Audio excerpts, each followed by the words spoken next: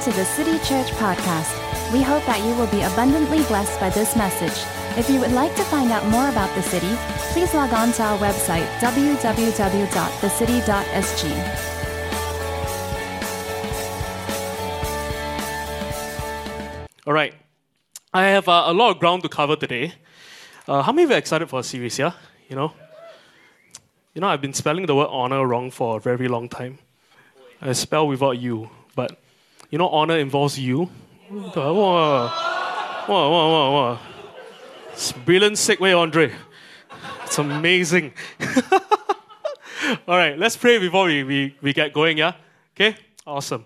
Well, Lord Jesus, we thank you for the opportunity to even just to read your word, God. Lord, we thank you for the privilege of the scriptures, God, that which was not even a present reality for the people in the Old Testament, but today, because of what you've purchased for us on the cross, we get to freely explore your word. And God, we believe, God, that every time we open the scriptures, God, that you are in that very words, that from these words, God, brings about life, brings about change, brings about transformation.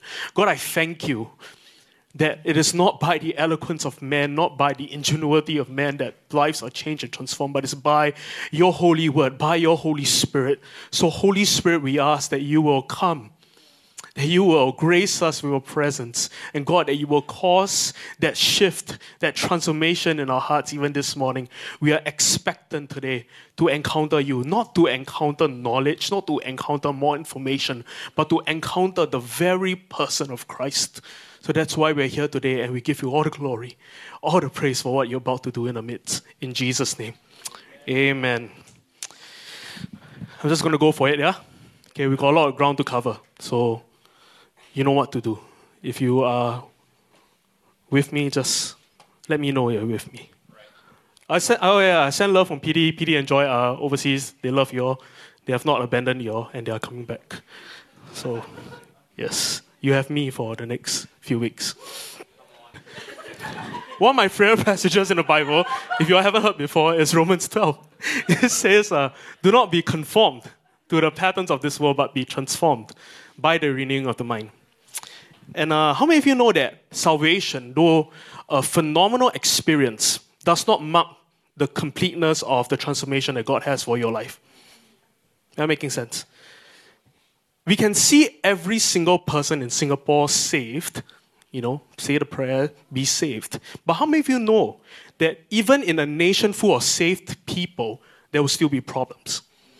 If tomorrow our government comes to a position and say, we are now a Christian nation, they put the Bible into our laws, they put it all in place, and we are now a Christian nation, a nation under God. How many of you know that though that is phenomenal and awesome, but we will still have problems? Right? Salvation is not the end goal. Transformation is. We get saved when we believe in Jesus. We get transformed when we believe like Jesus. Do not be conformed to the patterns of this world, but be transformed by the renewing of your mind. Transformation occurs when we begin to operate from a different belief system. Transformation occurs when we shift and move ourselves out of the old ways of thinking into new ways of thinking. And thinking doesn't just stop there. Thinking produces belief system, it produces action, it produces principles, core values, belief systems, and it changes the way you live.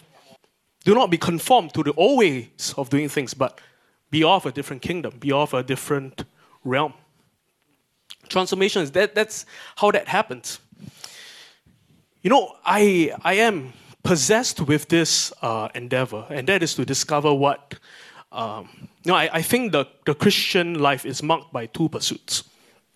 One, the pursuit of my life as a Christian is to become more like Jesus. And that's why I read the Bible. That's why we talk about the scriptures. We long to discover how Jesus responded to different situations. What are the core values? What are the things that Jesus cared about? And model them and become more like Jesus. The goal of the Christian is to be more like Jesus. But there is another pursuit, and that is this. The goal of my life as a disciple, as a follower of Christ, is to cause this planet to look more like His world. His will, His heart, is summed up in this prayer that we often affectionately refer to as the Lord's Prayer. My suggestion to you is that's not the Lord's Prayer, because in it is the confession of sin. and the Lord is without sin. It's the disciples' prayer. And it's a prayer that you and I are called to live from, called to walk out. And in that prayer is the very heart of God. The disciples asked, Lord, how shall we pray? And he said this, Our Father in heaven, hallowed be your name. Your kingdom come, your will be done on earth as it is in heaven. We need to be on that pursuit of causing this world to look more like His. And that process, that endeavor is marked by this thing called transformation. And transformation only occurs when you change the way you think, and it reflects into the way you operate, into the way you live. That making sense? Yeah. I think I am. I am stirred by some of these revival stories. I remember a reading about the Welsh revival at one point. And it says this in the Welsh revival. It says that the bars will be empty, the police stations will be closed down. The atmosphere was so pregnant with the presence of God, people would get saved in the streets. Police stations, the policemen would be out of job because there's virtually no crime. Everyone was in church, everyone was praying. That was the atmosphere of the Welsh revival. That was heaven on earth. It says this in the Jesus People movement that people will be on these drug trips. They'll be so high on drugs, on alcohol, and all of a sudden the Spirit of God will come upon individuals and they'll instantly sober up. And all of a sudden they'll feel this longing and feel this drawing in their heart, and they will walk randomly almost, and they'll find themselves at, and this phenomenon occurred for a bunch of people. They'll find themselves at the doors of different houses. They'll knock on the doors and the homeowner will open, and these drugged out hippies with no shoes and long hair, they will ask the question like, what must I do to be saved? And they will find, and this was a common occurrence. People would go into doors, would encounter strangers, and they'll ask the question, what must I do to be saved? A very famous conversion that happened was a man named Keith Green. That was how Keith Green was converted. Keith Green was on a drug trip. He instantly sobered up. He was led to go to a house. He knocked on the door and he was like, what must I do to be saved? That was how Keith Green got saved. And Keith Green, we know, wrote countless songs that the body of Christ still sings today. Name me one song. Make my life a prayer to you. I want to do. Wow, amazing song. That was how Keith Green got converted. And to me, stories like this, though impressive, though very fun to read about, it does stir me maybe differently from some of you, but when I look at these stories, it makes me think of the possibilities. Yeah. That it is possible. It is not just something that God intends for a previous generation. The kingdom only moves in one direction, from glory to glory. We read about Moses, we read about the glory of God present in the days of Moses. God will appear visibly, a fire by night, a cloud by day, and there'll be such visible manifestations of the glory of God. And we all know that the old covenant was an inferior covenant. The new covenant, it's much better. The question is, why have we allowed a belief system that seems to be okay with an inferior covenant bearing superior returns, if you will, or looking better than what we have today? If the kingdom is supposed to go in this direction, then shouldn't we see greater manifestations of His glory? Shouldn't this covenant, shouldn't this life be our experiences be something that the people of old would be longing, would be pining for? That making sense? No, we have to move ourselves out of a place of like, oh yeah, God did that in the past. That's awesome. And just stay that way. But when we read stories, when we hear about stuff like that, it should stir up a hunger, a zeal, a desire in us, and that says that it is possible for these things to be experienced in the here and now. To see revival in our nation, in our city, in our church, in our lives, we need transformation. We need to think differently. We need to think the way He thinks. These two things go together. Am I making sense? Making sense? And so that is honestly the endeavor of my life for however months, years it takes to discover what Jesus thinks, to discover how He is like through the Word of God, and see it modeled and see it established in my life. Amen? If we think of like heaven as like a if we think from the perspective of like a greenhouse effect, how many of you know what, not a greenhouse effect, like a greenhouse, right? How many of you know that what conditions you establish in the greenhouse will determine what grows in the greenhouse? If we apply that to how we view heaven, what is in heaven, if we can establish the atmosphere of heaven in our midst, perhaps we could see the realities of heaven present in our midst as well. Am I making sense? How many of you know that honor is present in heaven? Everything in heaven revolves around that concept of honor. Every song you read in the book of Revelations has the word honor in it. The saints, the elders, the angels, they honor the Lord. Heaven is an atmosphere pregnant with honor. If we talk about establishing heaven on earth, that's the very atmosphere we ought to see on earth. Heaven is pregnant with that which is honor. Last week I read a verse from 1 Timothy. Can we have that verse up? 1 Timothy. A couple weeks ago I talked about controversy, and we've been reading this verse often because it's on Facebook a lot. And it goes like this. Now, I urge then, first of all, that petitions, prayers, intercession, and thanksgiving be made for all people, for kings, and all those in authority, that we may live peaceful and quiet lives in all godliness and holiness. This is almost like a 4-point sermon.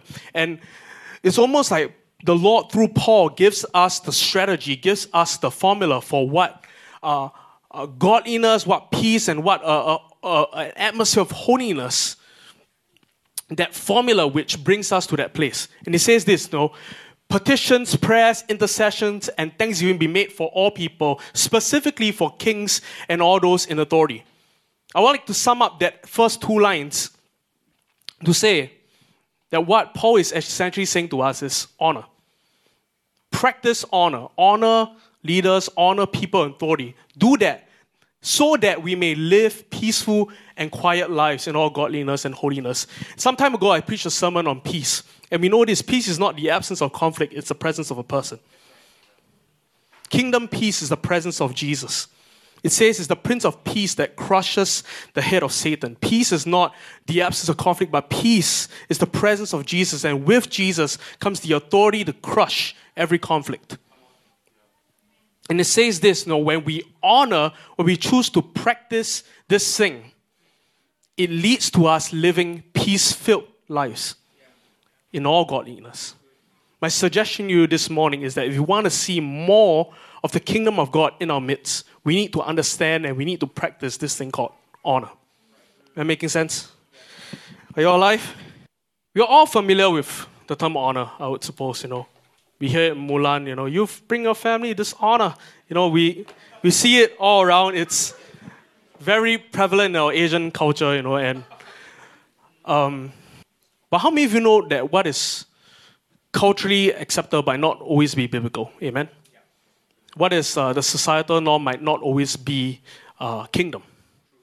The dictionary defines honor as this: to hold in high esteem or respect. To hold in high esteem and respect. But I'd like to shed some light on what biblical honor is.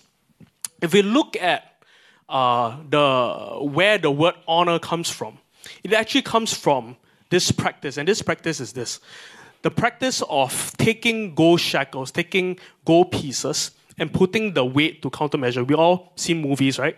They take the weight and then they measure, the gold pieces. And the more the amount of weight, the more value it is, right?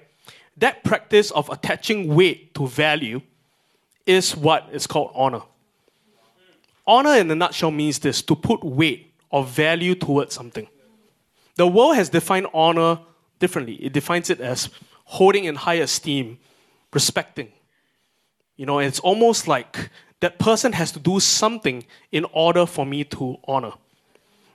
But biblical honor is different. Biblical honor almost puts us in the position to make the choice to honor. Honor is this. Honor is me putting value and worth on something. It's my choice. It's not a byproduct of someone's ability, not a byproduct of someone's accomplishment. It is my choice to put value and worth on something. That is what is biblical honor. Am I making sense? The first miracle was recorded in John 2, and we have the scripture up. John 2, and it goes like this. On the third day, a wedding took place in Cana in Galilee. Jesus' mother was there. And Jesus and his disciples had also been invited to the wedding where the wine was gone. Jesus' mother said to him, "They have no more wine."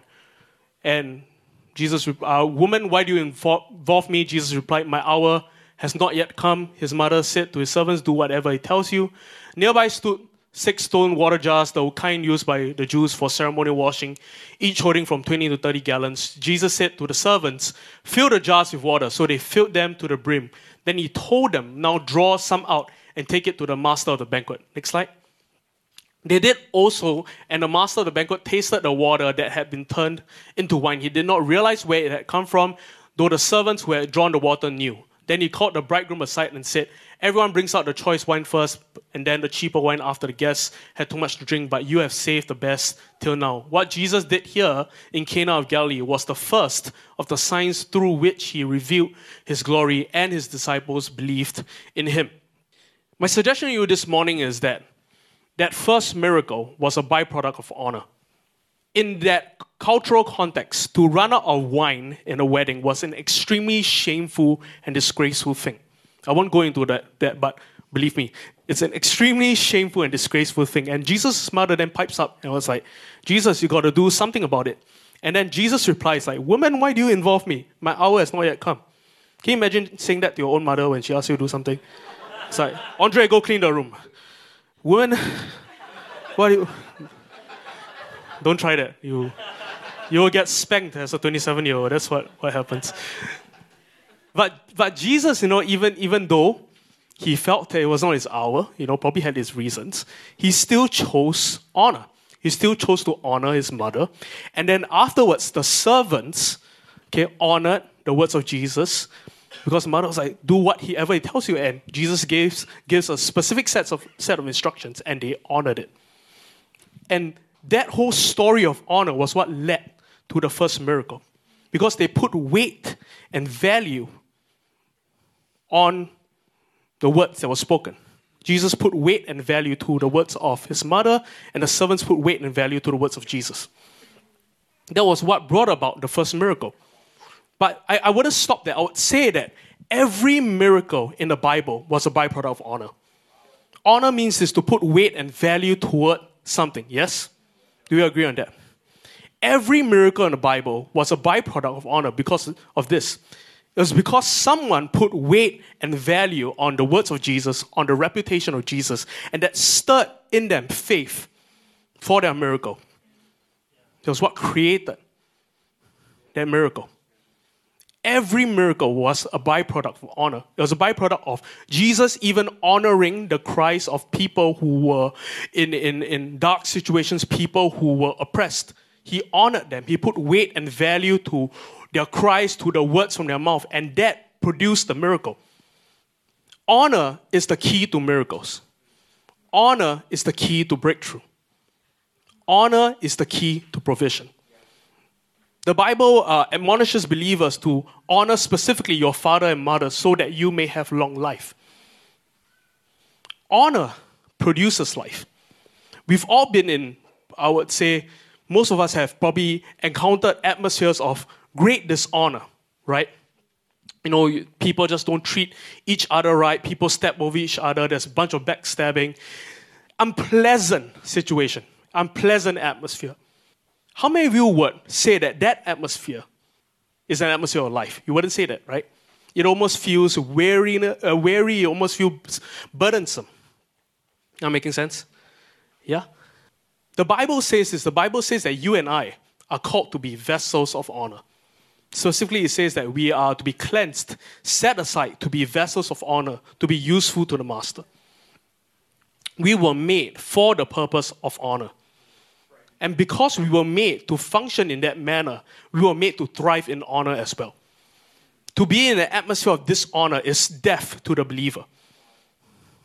Because we were purposed for this mission, for this mandate to bring honor onto the earth. Am I making sense? Come on, help me. Thanks, Gideon. We were made for honor. The reason you are saved today is because you honored. You put weight and value to what Jesus said. And as a result, Jesus honored you as well. He honored your confession. The way to you being saved was the way of honor. The Bible says is that we ought to work out our salvation with fear and trembling. Right? That word work out means to continually do. If it is by the way of honor that we enter salvation, then my suggestion to you is that the way we ought to live out our lives post-salvation experience is the way of honor as well. Let's just jump to my sermon title, okay? My sermon title this morning is A People of Honor. A People of Honor. I believe we are called to live that way. I believe that is... Well, you only cheer for the... Okay. I guess that's how it is. Thank you. You know, most of us, when we hear the word honor in a church, it often we confuse the word honor with submission, right? You know, I'm sure, for some of you growing up in church, growing up with, parents and leaders, you'll hear this phrase like, hey, don't be dishonoring, honor me. Essentially, in a nutshell, what they're saying is, listen to what I'm saying and do what I'm saying. Honor and submission, right? We confuse the two things together. It's almost one and the same. We confuse honor and respect as well, right? Can I put it to you that respect can be earned or lost, but honor is unconditional. Honor is unconditional because the Bible commands us to honor, commands us to be on the purpose of honor. And so it becomes unconditional. It becomes not an option for the believer. You're making sense? Yes? As a young man, I remember that all of us desired to be leaders because leaders had their bags carried, leaders don't need to buy food from the food court, everyone served leaders, and all of us were really, we all wanted to be leaders because leaders were very honored. You see, here's the thing about kingdom honor. I believe that kingdom honor, submission to leaders, respect to leaders is part of it. But to me, it's a very small part of this thing called honor. It's almost like, if you ask me to describe my father, and I say, my father, he is a disciplinarian to me. Though it's true, but it's not the full picture. There are many facets to my father's role in my life. Disciplinarian is one of them, but it's not the full truth. Likewise, if we say honor equals to submission and respect, we are totally missing the point. It's a very small part in a big summons that you and I are called to walk in. There's so much to honor that you and I are called to discover. Amen? Likewise, honor is not just the interaction between followers, two leaders, children, two parents. I'd like to make a comment about submission. I'd like to say this. If you are properly submitted to authentic spiritual authority, you won't always be able to do what you want. But you will be able to do more than you are capable of doing. In the kingdom, submission looks like that. We become submitted to His commission, to be co-missioned under the commandment, under the mission of Jesus. We get empowered by His Holy Spirit. And that is what submission ought to look in your life and mine.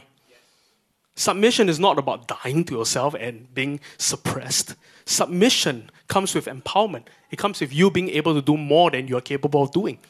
Because you choose the way of honor. You choose to respect. You choose to put yourself in that position. And with that comes a reward. God honors honor. Let's look at 1 Peter. I have a verse. Maybe follow me, yes? Yeah? It goes this, Beloved, I beg you as sojourners, pilgrims, abstain from fleshly lusts which war against the soul, having your conduct honorable among the Gentiles, that when they speak against you as evildoers, they may, by your good works, which they observe, glorify God in the day of visitation. Therefore, submit yourselves to every ordinance of men for the Lord's sake, whether to the king as supreme or to governors as to those who are sent by him for the punishment of evildoers and for the praise of those who do good. Next slide. For this is the will of God, that by doing good, you may put to silence the ignorance of foolish men. Now that's a good verse. How many of you know ignorant, foolish men? Okay. Definitely not here, elsewhere. As free, yet not losing liberty as a cloak for vice, but as bondservants of God. Now catch this. Honor all people. Love the brotherhood, fear God, honor the king. Honor all people. Love the brotherhood, fear God, honor the king. When I first read that verse, I went to study the Greek, the Hebrew. I went to try and find the the original text. I went to read different commentaries to figure out whether all really meant all. And I have news for you this morning. All really does mean all. The Bible commands us to honor all people. And that's extremely challenging because here's the thing. Whenever I look at honor, I looked at it as the practice between someone who is lesser to someone who is greater, right? Honor equals to me holding someone who is greater than me in high esteem and respect. But the Bible seems to suggest a different thing. The Bible seems to suggest that you and I are called to honor all people. That means to say this. That means to say that in every interaction, no matter who the person is, good, bad, deserving, not deserving, we are called to honor. It is to be the fundamental operating system of the believer. That's frightening. That's shocking. Because we all know people who, in our definition, are not deserving of honor. They are not worth it, right? We, in our great discerning ability, discern that this fella is not worthy of any honor, right? Now, it comes to mind that whole scene when Jesus was on the cross next to two thieves. Remember that scene, yeah? And the one thief, in a last-ditch effort to save himself, all of a sudden, he recognized Jesus. It's like, oh my gosh, you're the Christ. And Jesus looks at him and said, well, today you will be with me in paradise. Scholars believe that thief was not really like a common petty thief, but that thief was actually a political revolutionary. We have a modern-day term for someone like that, a terrorist. Someone who wouldn't even think twice to resorting to violence to get their political agenda met. And Jesus turns to this man who has done absolutely nothing for him, who is not deserving of a single thing. He looks at him, and because of his words, Jesus chose to honor him in that moment, and he was saved, and he is going to be in paradise. We're going to meet him one day. And that's offensive to us, right? Because we've done the Christian thing. We have served, we have done a lot for the kingdom of God, right? It's offensive. But that's what we're called to walk in, that pain, you're called to do that. Because here's the thing. You and I, we don't get to determine the value or worth of a person anymore. Because this is what Jesus did. Jesus on the cross determined the worth of every human being. The price that he's paid was his life. And because of that, humanity, every single person, their worth is determined by what Jesus purchased for them on the cross. Today, every single human being is valuable, is of worth. And that is why we live lives of honor. That is why we pursue this thing called honor. Because honor is the recognition and it's the communication of value and worth to an individual. And that value and worth is not predicated or it's not determined by what a person does or what a person has accomplished, but is determined by what Jesus has accomplished and purchased for that individual. That is honor. That is honor. The word glory in the Bible, the actual word that's used is the word kabod. And we all know the word kabod. Kabod means weightiness. It is used to describe glory, right? Whenever we see the word kabod, instantly we think glory. But kabod translates to another word in the Bible. And that's the word honor. Kabod is used to describe glory as well as honor. I'd like to expand your definition of what honor is this morning. Honor is the recognition of glory in another. Honor is the recognition of glory in another. Am I making sense? It's when we recognize who a person is in Christ. We recognize what Christ has purchased for that individual. We recognize the value that Christ has for the individual. And we choose to intentionally treat the person worthy of that value, worthy of that honor. Am I making sense? Honor all people. That's why Jesus, Matthew 25 says this, Lord, when did we see you hungry? His disciple says this to Jesus. Lord, when did we see you hungry and feed you, or thirsty and give you drink? When did we see you as a stranger and take you in, or naked and clothe you? Or when did we see you sick or in prison and come to you? And the king will answer and say to him, Surely I say to you, inasmuch as you did it to one of the least of these, my brethren, you did it to me. When we choose to honor, we do it unto him. A true display of honor is this: when we choose to value people who have done nothing for us, may not do anything for us, or are not capable of punishing us for a lack of honor. That's what honor is. The very act of honor wars against criticism, comparison, and competition. It destroys it. To me, honor is one of the key attributes of a matured and secured person because honor seeks to celebrate a person, esteem a person higher than oneself. Honor is different from flattery. Flattery pays lip service in order to service a personal agenda. Honor is a selfless act that seeks to esteem someone higher than oneself. It does not have any strings attached. That is what honor is. And you and I, we have this great privilege on this planet to display to the world what true honor is. It's not determined by what a person has accomplished, not determined by what a person will do for you. But honor is the communication of worth and value. Honor is the recognition of glory in another. Glory demands a response from us. Think about it. Glory demands a response from us. I'm just going to wrap up here, and I want to talk about 3 effects of honor. Everybody say 3. 3 effects of honor. I know this is heavy, but help me preach. Amen. First thing I think honor does. I believe honor affirms value.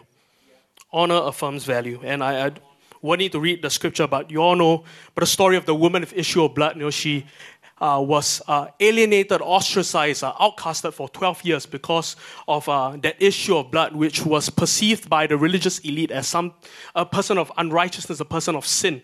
And she was pushed out and alienated. Nobody had any regard for her. But when she heard of Jesus, this healer who came in the city, she risked being thrown into prison. She risked being killed, honestly, so that she could touch the hem of his garment, so that she could be healed. She put weight and value on the words of Jesus, on the reputation of Jesus. And what did Jesus do in the moment when she touched him in the midst of a crowd? No, think about it, right? Everyone was crowding around Jesus. He was being crowded. Everyone was probably touching him. But in that moment, he felt something. To a woman who was alienated, ostracized, outcasted, nobody had any regard for her. In the midst of the crowd, Jesus stops, turns, and recognizes her, recognizes that act, and chose to honor her in that moment, put weight and value in that very act, and that released a miracle.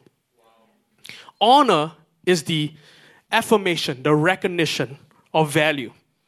I'm going to demonstrate honor by talking about Sir Alex Ferguson. It's tearing me apart.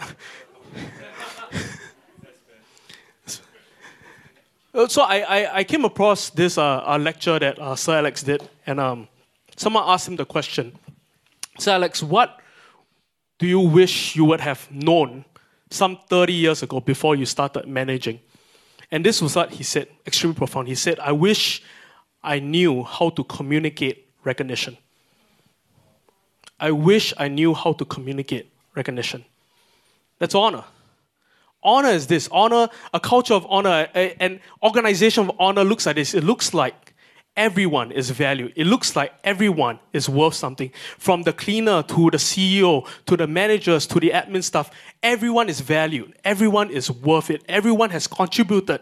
So that trophy that's lifted up, it's not just the players that earn it, but the ladies who clean up the towels, the ladies who wash the jerseys, everyone collectively have played a part to seeing that happen. It's the communication of recognition. That is honor. That's what you and I are called to walk in. One of the saddest verses in the Bible is found in Mark 6, and it's the story of Jesus going back to his hometown, and it said that Jesus could do no miracles in that town. As he entered the town, you must understand, Jesus grew up in that town, so he would know everyone who has different ailments, conditions, maybe Auntie Sally down the street who has a knee condition. Jesus would know all of this, right? He came back probably, with a great heart of expectation to see his relatives, to see his fellow villagers healed. And so he came back, and they looked at him and they said, isn't this the carpenter, the son of Mary, and the brother of Jesus, James, Joseph, Judas, and Simon? And are not his sisters here with us? So they were offended with him. Familiarity kills the move of God. Familiarity kills the move of God. I put it to you that Jesus could do no miracles. Primarily, yes, the Bible accounts for this, that he couldn't do any miracles because of lack of faith. But I'd like to suggest to you that there was no faith in that village in that day because there was no honor. There was no honor. The atmosphere of faith is produced by honor, by putting weight and value on something and making sense. It's a sad day in eternity when we realize that some of the breakthrough we've been crying out for was locked up in the person sitting next to us. Familiarity kills the move of God. The next thing I believe honor brings, honor creates value. Honor creates value. We all know the story of Zacchaeus. Can we have that slide up? No, it's not this one. Yep, there we go. Then Jesus entered and passed through Jericho. Now behold, there was a man named Zacchaeus who was a chief tax collector, and he was rich, and he sought to see who Jesus was, but could not because of the crowd, for he was of short stature. So he ran ahead and climbed up into a sycamore tree to see him, for he was going to pass that way. And when Jesus came to the place, he looked up and saw him and said to him, Zacchaeus, make haste and come down, for today I must stay at your house. So he made haste and came down, and he received him joyfully. But when they saw it, the people, they all complained, saying, he has gone to be a guest with a man who is a sinner. Next slide. Then Zacchaeus stood and said to the Lord, Look, Lord, I give half of my goods to the poor, and if I have taken anything from anyone by false accusation, I restore fourfold. And Jesus said to him, Today salvation has come to this house, because he also is a son of Abraham. For the Son of Man has come to seek and to save that which was lost. See, tax collectors in that day, they were Jewish people, but they worked for the Roman governor. Okay, so they worked for the Roman governor. They went about collecting taxes for Caesar. Even though they were working for the Roman authorities, they were also despised by the Roman authorities. And to the Jewish people in that day, they looked at the tax collectors as slaves, as people who were against the Jewish community, slaves to the Roman Empire. And they were also ostracized by the old people. And so you have a person here who was ostracized, who was hated by both groups of people, by the Romans and by his own people. And the Jewish people often refer to tax collectors as the chief of all sinners. This guy was the chief tax collector. Nobody liked him. Everybody hated him. Nobody wanted to spend time with him. But Jesus, when he saw Zacchaeus, he chose to honor him and said, Zacchaeus, I'm going to come to your house today. And look what was produced because of that act of honor. Zacchaeus, a man, okay, who was probably, after wealth, who was probably after amassing loads of money, he says this, Look, Lord, I will give half my goods to the poor, and if I've taken anything from anyone by false accusation, I restore fourfold. There's something about honor when it's done rightly. There's something about honor that causes a shift in a person's life. Because here's the thing, we always function from who we believe we are. And because Zacchaeus experienced value, Zacchaeus experienced affirmation from he who is the Lord of all, it produced this thing in him that created this almost radical shift, radical repentance from the life that he used to live. Honor creates value. Jesus valued Zacchaeus by his honor, and that produced repentance. How many of you know that honor is an expression of spiritual hunger? Honor is an expression of spiritual hunger. I go up to leaders all the time and ask to be prayed for and ask for a prayer impartation. Because of this, when I was a really young boy, I wanted to sing. I wanted to be a worship leader. And then one of my leaders told me that perhaps you shouldn't sing or lead worship because you're not gifted to do so. I think you'll make a great usher. And I was like, it's not like, ushers cannot sing. That's not what I'm saying. But my leader thought I would fit really well in the usher ministry. And I remember we had a guest speaker in my cell group meeting one day, and he was a great, great worship leader. And I asked to be prayed for. I was like, can you pray for me? I really want to lead worship. And I recognized that there could be power in the prayer. I wasn't very sure. And when he prayed for me, I felt almost nothing in that moment. But I remember from that day onwards, for some reason, I could play the guitar better. I could lead worship. Somehow I could sing better. And that was all she wrote. Here's the point. Most of us look at prayers like this as that there's this magical transference of power, right? Person has like this like bank of power and a bit of it gets depleted and goes to you. I don't think it works that way. I believe God honors honor.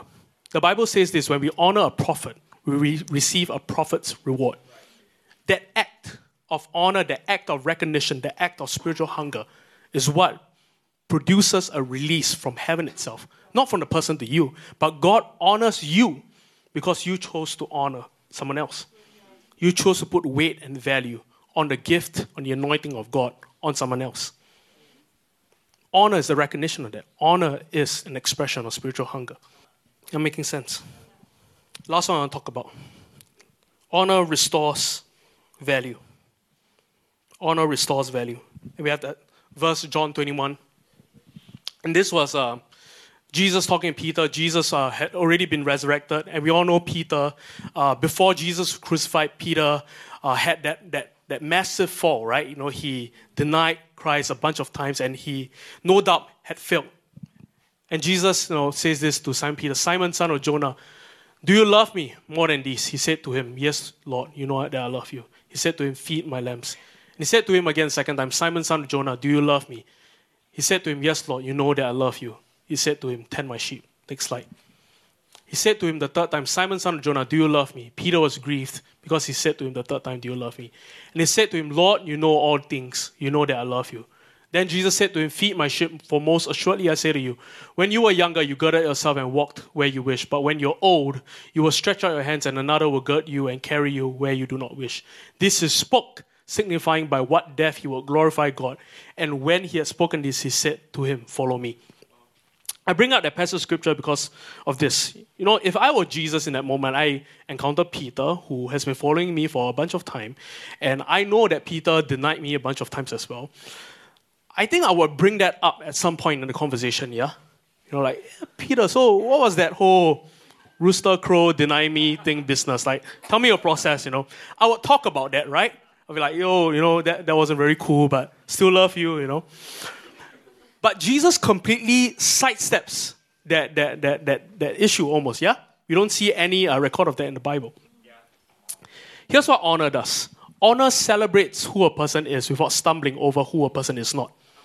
Honor does that. We all know the story of the prodigal son, yeah? He squandered the wealth of his father. He came back. And what did the father give him? The father gave him the best robe in the house, which we all know is the father's robe. The father gave him his best robe. And then the father proceeded to give him this. He gave him the signet ring. And here's what the signet ring would mean in that day. The signet ring would give the person the authority to manage the finances of the household. Get this, the prodigal son squandered, wasted the wealth of his father. And yet when he returned, the father gave him the authority, he gave him the responsibility of managing wealth.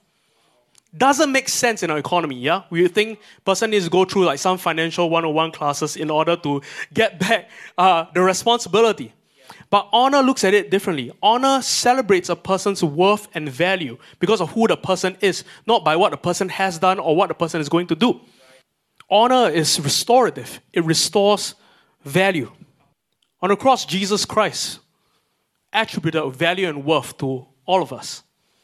We who were sinners, we who were worthless, we who were deserving of death, he chose to honor. And because of the price he paid for us on the cross, now you and I are worth something. Now you and I are valued. Now you and I are honored. And over the next few weeks, we'll discover what it means to be a people of honor. We'll discover what it means to honor God. How do you honor a God who has everything? And how do we honor people? How do we celebrate their value and worth? How do we lovingly correct? How do we give feedback in order to see them walk into the fullness of their God-given destiny? How do we honor people around us? So I encourage you to join me on this journey as we discover what it means to be a people of honor. Amen. Can we stand? For many years when people talked about the glory of God, I used to think of the glory of God as someday some smoke is going to come into this room. There will be a holographic image of Jesus. They go like, oh, I am here. I used to think of it that way. I don't know. Am I the only one? How many of you think of the glory of God that way? Yeah. I don't know. There's this verse that troubles me often. It goes like this: in the last days, the glory of God will cover the whole earth as the waters cover the sea. What does that look like? I don't think the whole earth is going to be covered with smoke. But the Bible also talks about this. The Bible talks about how you and I carry a glory. It says that Christ in us is the hope of glory. You and I carry a glory. And I think the great endeavor of the Christian is to discover the glory of God in the people on our right, on our left, to discover the glory of God, to discover His nature, discover who He is, even in the least of this, to choose to honor, to choose to put worth and value on a person you normally wouldn't. Because in doing so, you respond to His glory. And I believe in doing so, you see a manifestation of Him. I believe because we are uniquely formed and created, we carry a unique revelation of who God is that will not be carried by another human being. Because of that, we are called to honor all. Part of me wonders if honor, the recognition of glory, is to be the fulfillment of that verse. In the last days, the knowledge of the glory of God will fill the earth as the waters cover the sea. We're called to live such lives of honor.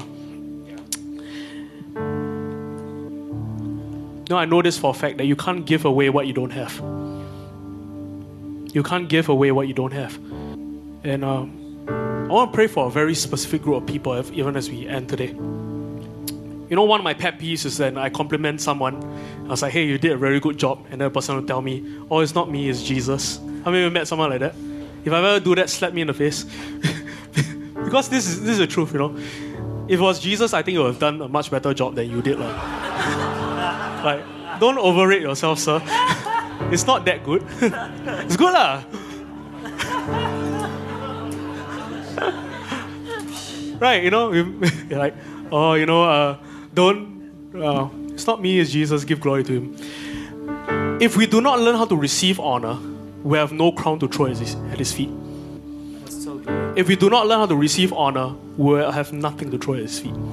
You can only give what you have received. I'm going to shoot myself in the foot here, but here's how I respond to someone honoring me. When someone gives me a compliment, I would put my hand on my chest. I would bow ever so slightly. And I'll say, thank you. Most of you have probably seen it at some point. I'll be like, thank you. I receive the honor. But what I do is this. I go in private.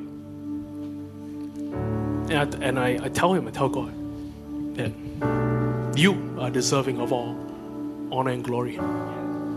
Thank you for using my life. Thank you for gifting me in that manner. But now, you have the honor, glory. And it's almost as though I become like a middleman almost. I receive the honor here.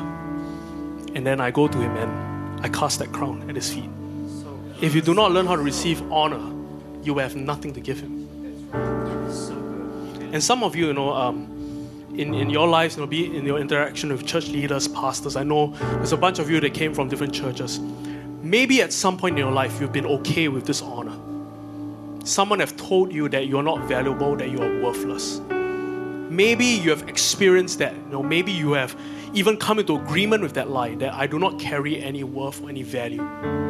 I'm to be dishonored. Can I tell you that the cross of Jesus Christ has a better word? The cross of Jesus Christ says that you are worth His life. You are worthy. You are valuable. You belong. And even as we close this morning, I want every eye closed, every head bowed.